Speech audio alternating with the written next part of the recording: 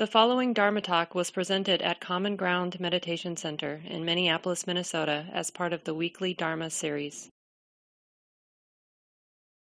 And I'm Patrice, and I am here not far from the Common Ground building here in the Seward neighborhood, which is on the ancestral and contemporary homelands of the Dakota, very close to the most sacred place in all Dakota cosmology, which is the Vidote, which is the confluence of the Mississippi and Minnesota rivers. It is the site of creation for the Dakota. So we live in a very, very sacred place here.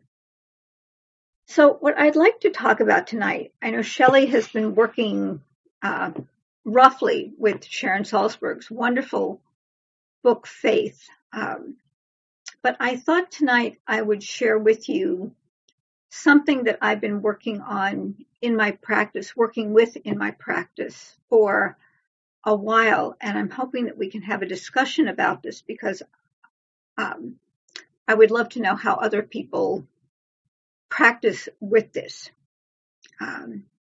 So I want to talk tonight about the precepts, and I want to talk about a way in which I've been adapting the precepts. And the precepts are the guidance for ethical behavior. And the reason why I have been working with this is shortly after the murder of George Floyd, when my neighborhood, as many neighborhoods, was really in crisis. And every morning I would get up and I would walk the 8 blocks to Common Ground to see if it was still standing, because the bar kitty corner from Common Ground was just cinders. And it was just a really just such a difficult, heartbreaking time for everybody, and a time of a lot of fear and anxiety. And I was reading Ibram Kendi's book, How to Be an Anti-Racist. And Kendi said, critiquing racism is not activism. Changing minds is not activism. An activist is someone who produces power and changes policy. And I've always thought of myself as an activist, and I am old enough that I was an activist during the Vietnam War, when I actually had to show the National Guard my student ID to get on campus. Very active in the women's. I've thought about myself as an activist, but after reading Ibram Kendi, I really decided I needed to make much more of a public political commitment. And so I decided to work really seriously around issues of public safety and reforming it. So I got very much involved in electoral politics.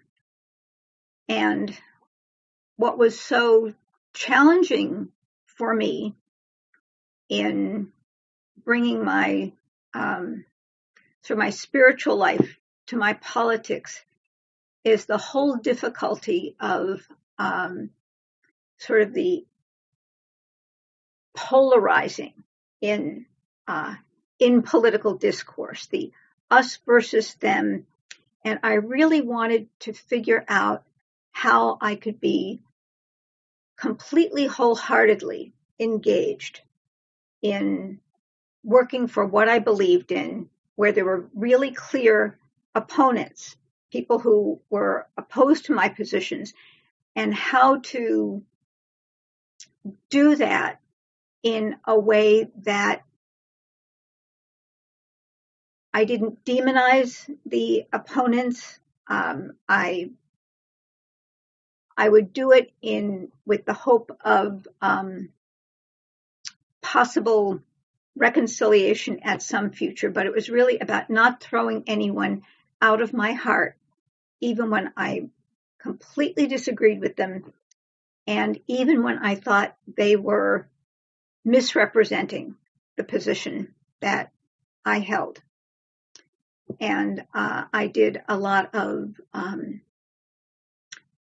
door knocking, phone banking, presenting to civic groups, and made a very conscious decision to be a public person, kind of representing the progressive older white voter.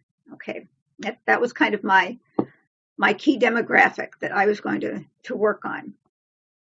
So I really came back to my Buddhist training to work with how I was going to do this.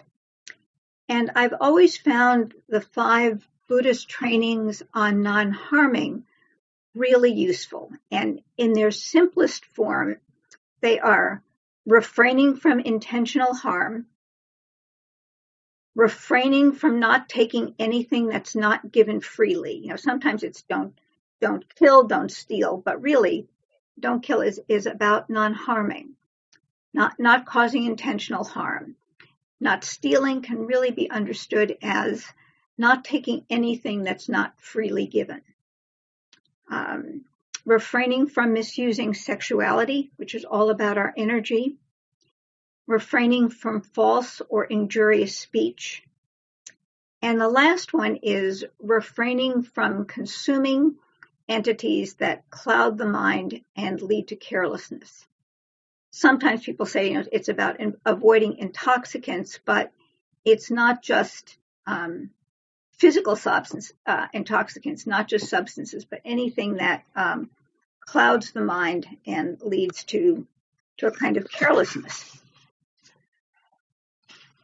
So I worked with reworking these precepts in ways that I thought were useful for being a political activist. And the first one was to begin with the intention of not harming self and other, even as I would engage with hurt and trauma. And it meant that to not harm myself or harm others, it was really essential to take into account both the sort of personal and the communal history of hurt and trauma. And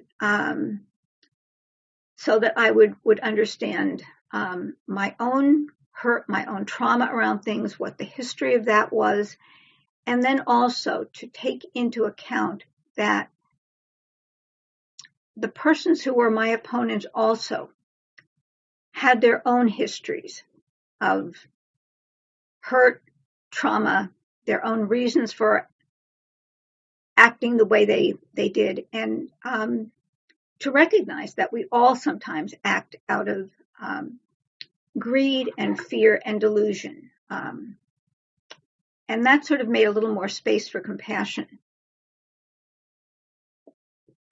But it also seemed to me at the same time that it was really essential to stay attuned to the systemic nature of harm in so many of our institutions, to really, especially here in Minneapolis, where racial disparities in every sector, income, education, healthcare, housing, rates of incarceration, it is the ongoing legacy of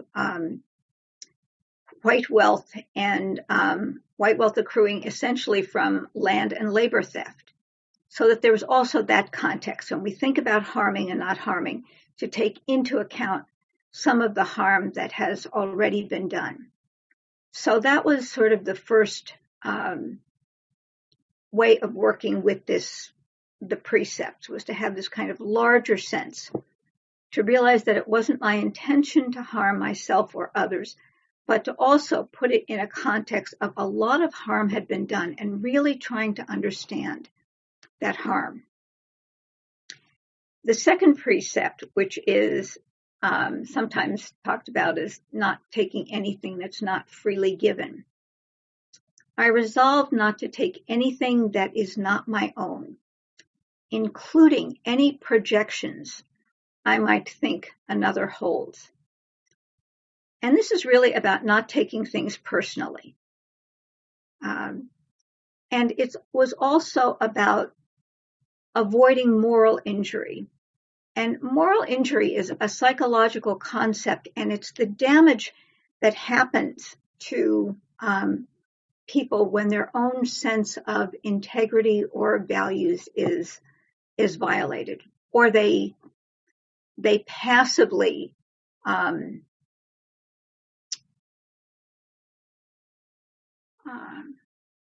passively accept things that do violate their own moral sense of integrity. So it was the second precept, not taking anything that's not my own, was really about not taking things personally and being really attuned to moral injury, not doing anything, not taking anything in that would violate my own sense of integrity. One of the areas that I worked on personally with this is to just really notice the chatter in my mind, like when I would, that sort of self-righteous chatter and speculation, and I would really try to let that go. I didn't need to take that on. And the third one was taking responsibility for monitoring and working with my own energies and not letting them undermine or overpower my engagement with others. And this is really where our mindfulness practice really, really came in for me. That first foundation of mindfulness of the body. In the heat of debate, the adrenaline of a direct action, it is so important to really be aware of what's going on in the body, to bring the attention back into the body. And if I could recognize anxiety or agitation and mindfully stay present with that discomfort in my own body, I was much less likely to act out from a place of reactivity. And I just really consciously worked with this precept in pausing, breathing, grounding myself, remembering my intention to act in alignment with my deepest values. And when I was working with this, I would often remind myself of a story in the Buddhist sutras, and it's the story about how the Buddha worked with his young son, Rahula, who was a baby monk, a very novice monk when Rahula was a very young child. The Buddha told Rahula that, in every act of body, of speech, of mind, before you do it, think, is this going to harm myself? Is this going to harm another? Is this going to harm me and another? And you do that before and during and after. And then the Buddha said, and if you think that what you are going to do is not going to be harmful, but it has a harmful effect, that's when you really need to seek the counsel of those who are wiser. You need to admit it and seek the counsel of those who are wiser. And so this is why it was really helpful to me in my political activism to have other engaged Buddhist friends, people I could talk with about this, and really find some good counsel about how to work with some of these more confrontational difficulties. It was just because I was at this point being very public. Now, there were a lot of social media. One of the things I agreed to is to be active on social media. So, Facebook and the newspapers, and sometimes people I knew really well really disagreed with me publicly, and sometimes in very very sharp ways. And it was also about really working with that energy that I didn't want to. These are people who'd been in my home, and I wasn't ready to throw them out of my heart. So it was really, really working with my own energies. And that's what really leads into the fourth precept, which is about skillful speech. So as I worked with this precept, I understood it as I would practice deep listening, even as I spoke my truth, and acknowledge the limits of my own understanding.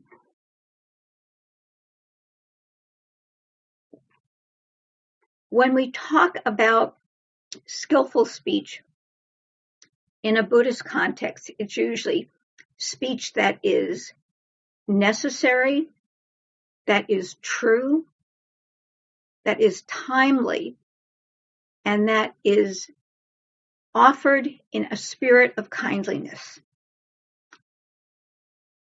And so I really took this to heart and was attentive to a lot of the work that's offered in nonviolent communication. I don't know if people here, I suspect some of you have been engaged in learning about nonviolent communication, where one of the things that you do in nonviolent communication is you're always listening for the needs under the speech, under what's said. What is the need that a person has in saying this? And as I was working on public safety, the needs that people often had were around issues of fear for personal safety, fear about control, and for a lot of times people had a real fear of not being thought of as a good person, being thought of as somehow racist, even if they disagreed with me. There's a real fear that I would think that they were racist. So really trying to listen for what was going on with people, and sometimes, because I did a lot of phone banking, people would really just yell at me and slam down the phone. And I just mostly, again, responded to the need that people had to be right in some cases, and to express their anger sometimes. And one of the things that really helped in doing this was whenever I would be on the phone with people, I'd have a list and I'd see the person's name and the person's number, and the system would automatically be dialing it. And I would just offer a little metta for that person. I would say, think, may you be safe and protected, Henry Jones, no matter what happens. And, it just, that was really helpful.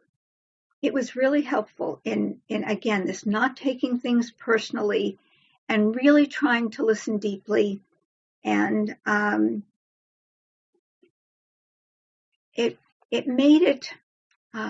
made some difficult encounters. I never came away feeling really yucky about it. I mean, even when people yelled or slammed down the phone, it just felt, okay, that's kind of how it is. And really understanding that my deep wish was for everyone to be safe and protected. And the last of the precepts, the one that is sort of against intoxication. It's what made people often think about it. But the fifth precept is really the precept that helps us keep the other four. And I always understand it as I restrain myself from acting on any impulse that fosters carelessness in either sense of the word, being heedless or being heartless.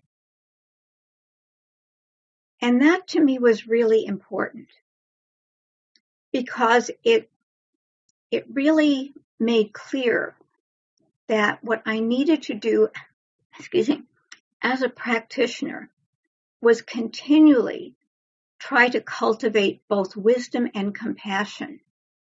That, for a long time, one of my metta phrases has been, may wisdom and compassion protect us. May wisdom and compassion protect me. And it seems to me that that's really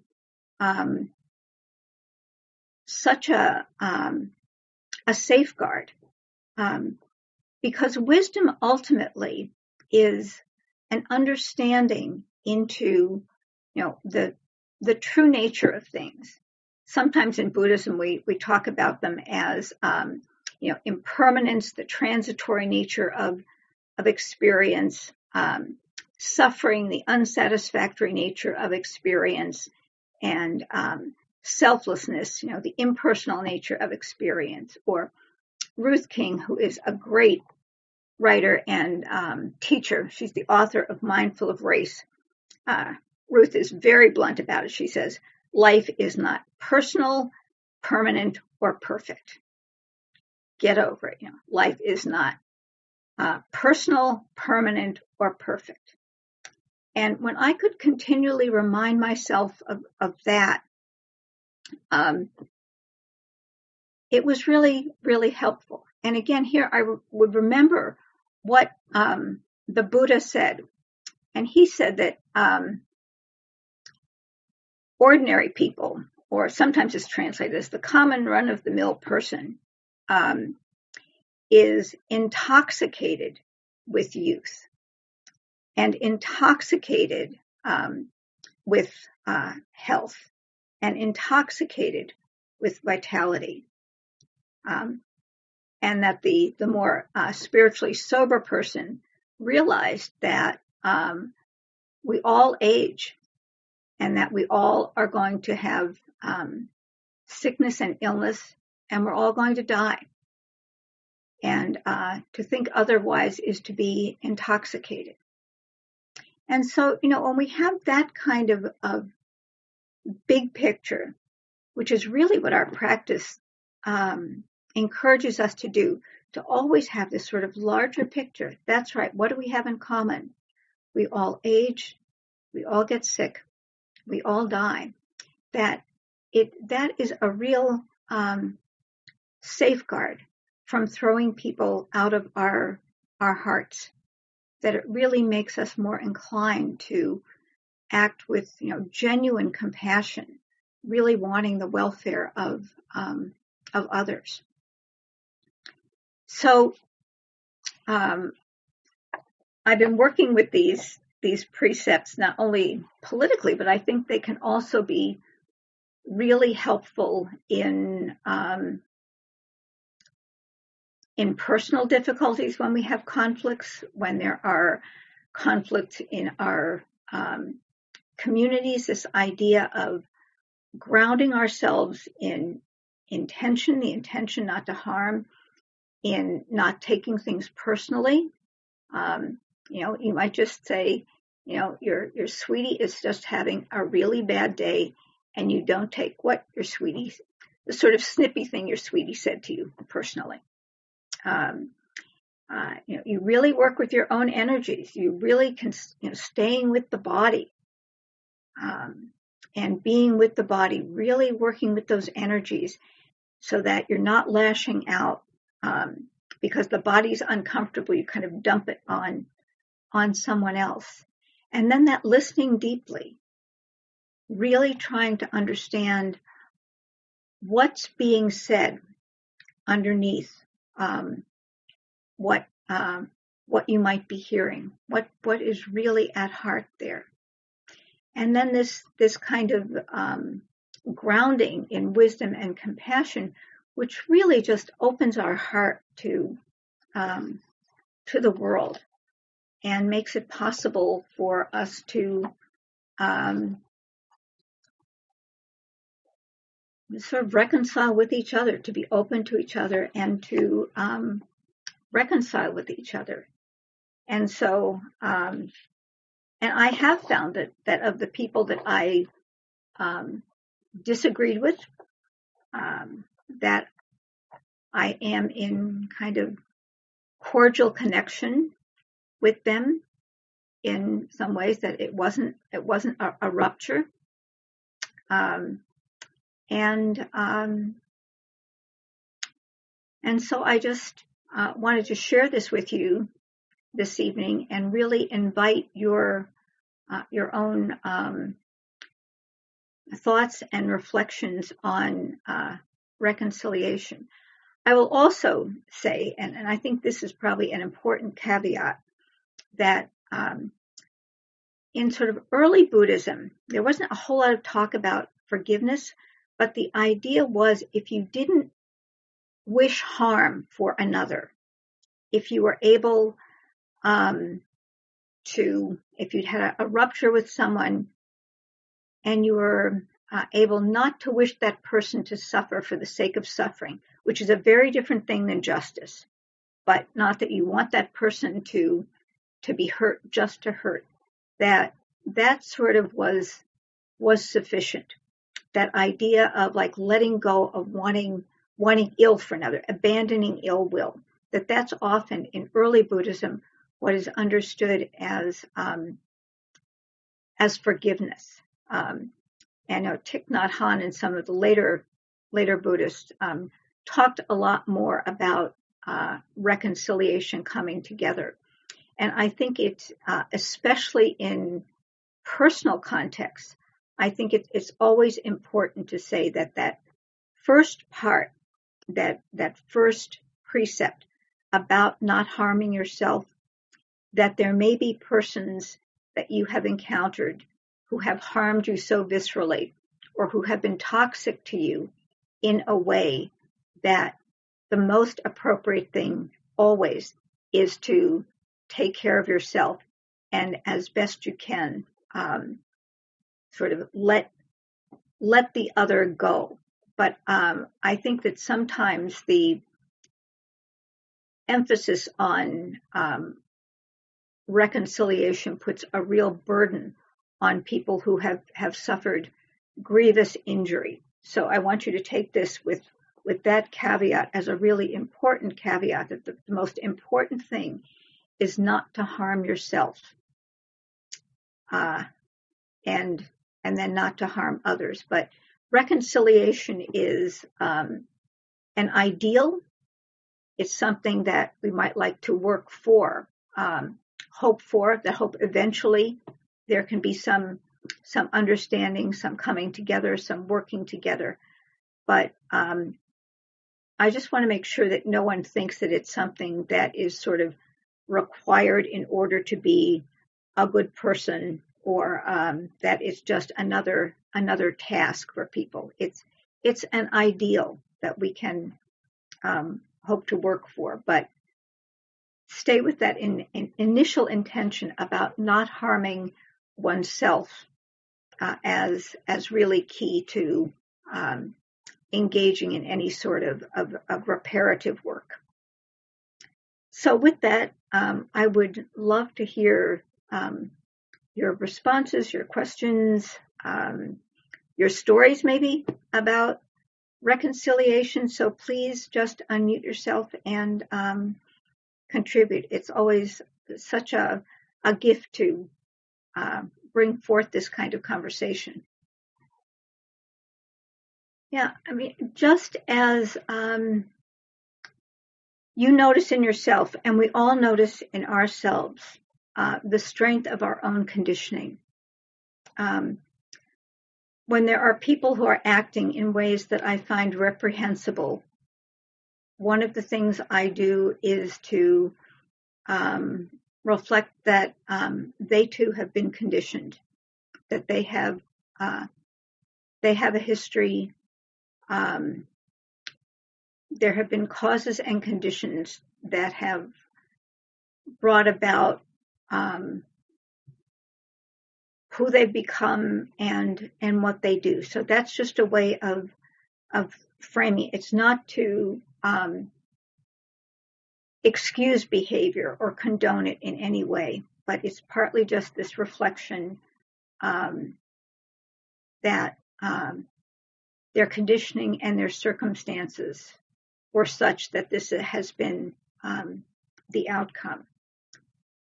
And then one of the things that I do that just makes me feel more compassion for individuals is I reflect on the fact that they are going to die.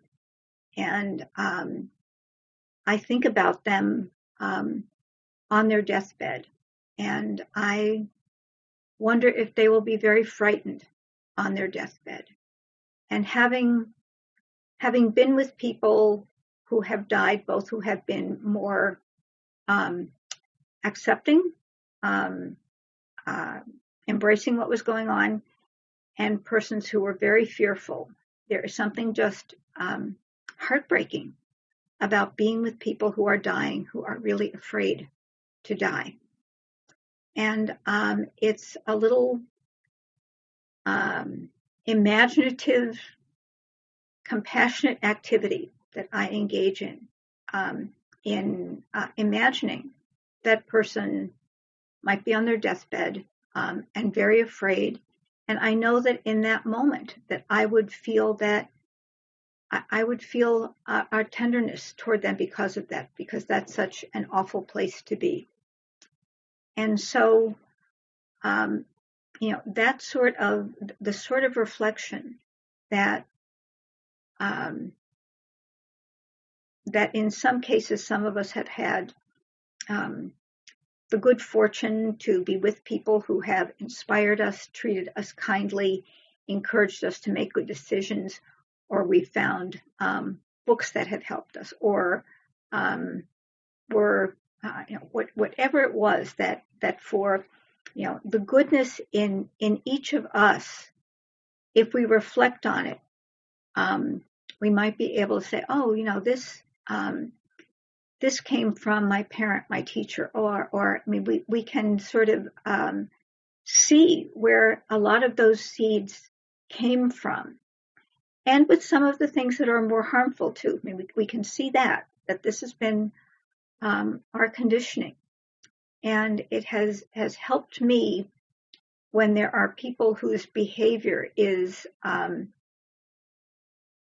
just execrable, to reflect on that and to just hold that. This is the way things are. This person's conditioning, this person made this choice that led to this choice that led to this choice, and that people are always acting in a context, that there are always sort of circumstances that turn people one way or the other.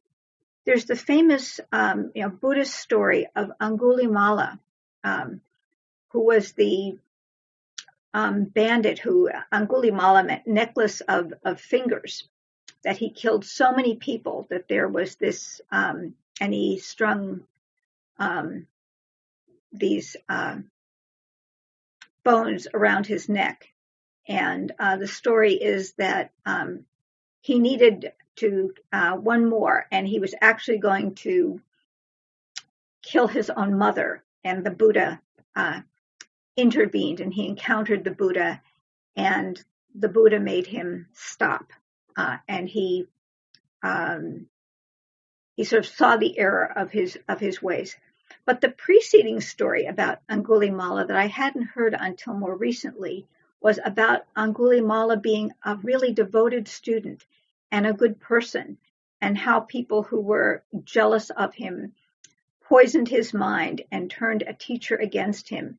And a teacher actually gave him this mandate that he should bring him, 1,000 fingers. So, I mean, that's just sort of, who knows if that's the real story.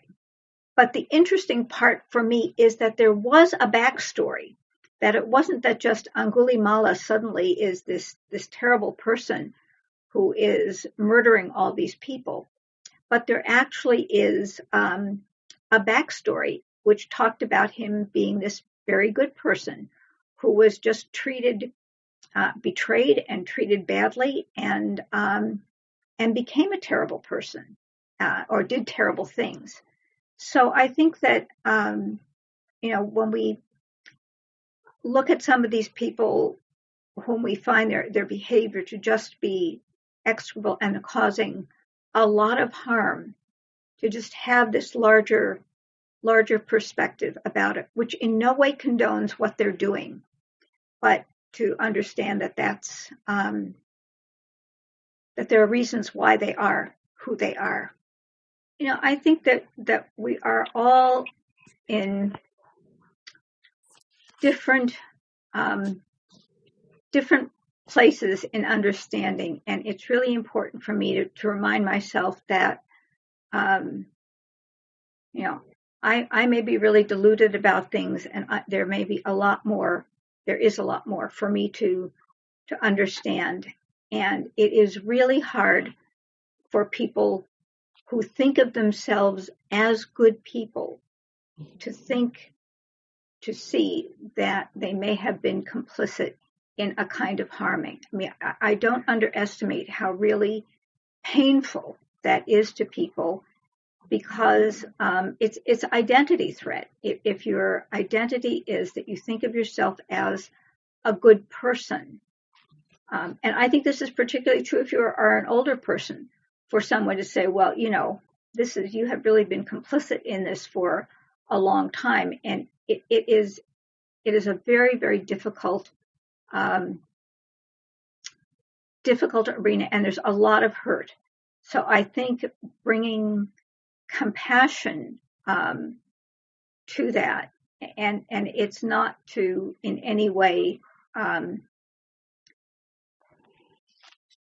sort of minimize your own beliefs. What I often say to people, if I say, we just see these things differently, or I've had different experiences.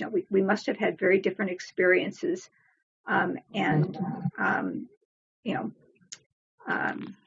tread. Let compassion be your guiding edge in this. Kindness and compassion. Be truthful, but as the Buddhists, is it necessary? Is it true? Is it timely? Is it offered in a sense of kindliness? And those are really the conditions for skillful speech. So, and sometimes it's hard to figure out if all those apply. So it's the end of our time, so I will just share the merit. And again, thank you all for being here tonight. It is lovely to practice with all of you, and I appreciate your generosity in coming in and sharing. So this is my favorite Buddhist act of imaginative generosity. We can just be extravagantly generous when we share the merit. So if there's any goodness in our practice, any benefit, any merit, any blessing, we would gladly, happily, joyfully share it with others. In fact, if we could, we would give it all away, every bit of it.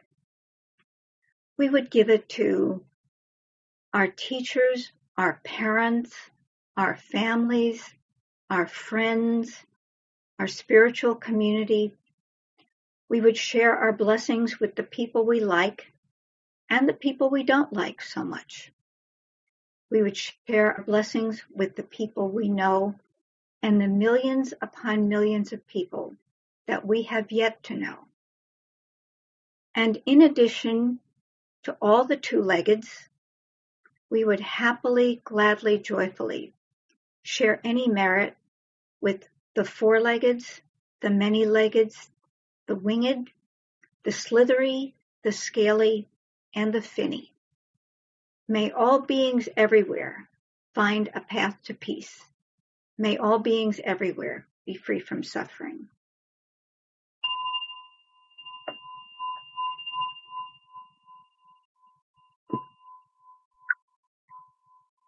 So thank you all, and I hope you have a good evening, and please take care. This talk, like all programs at Common Ground, is offered freely in the spirit of generosity.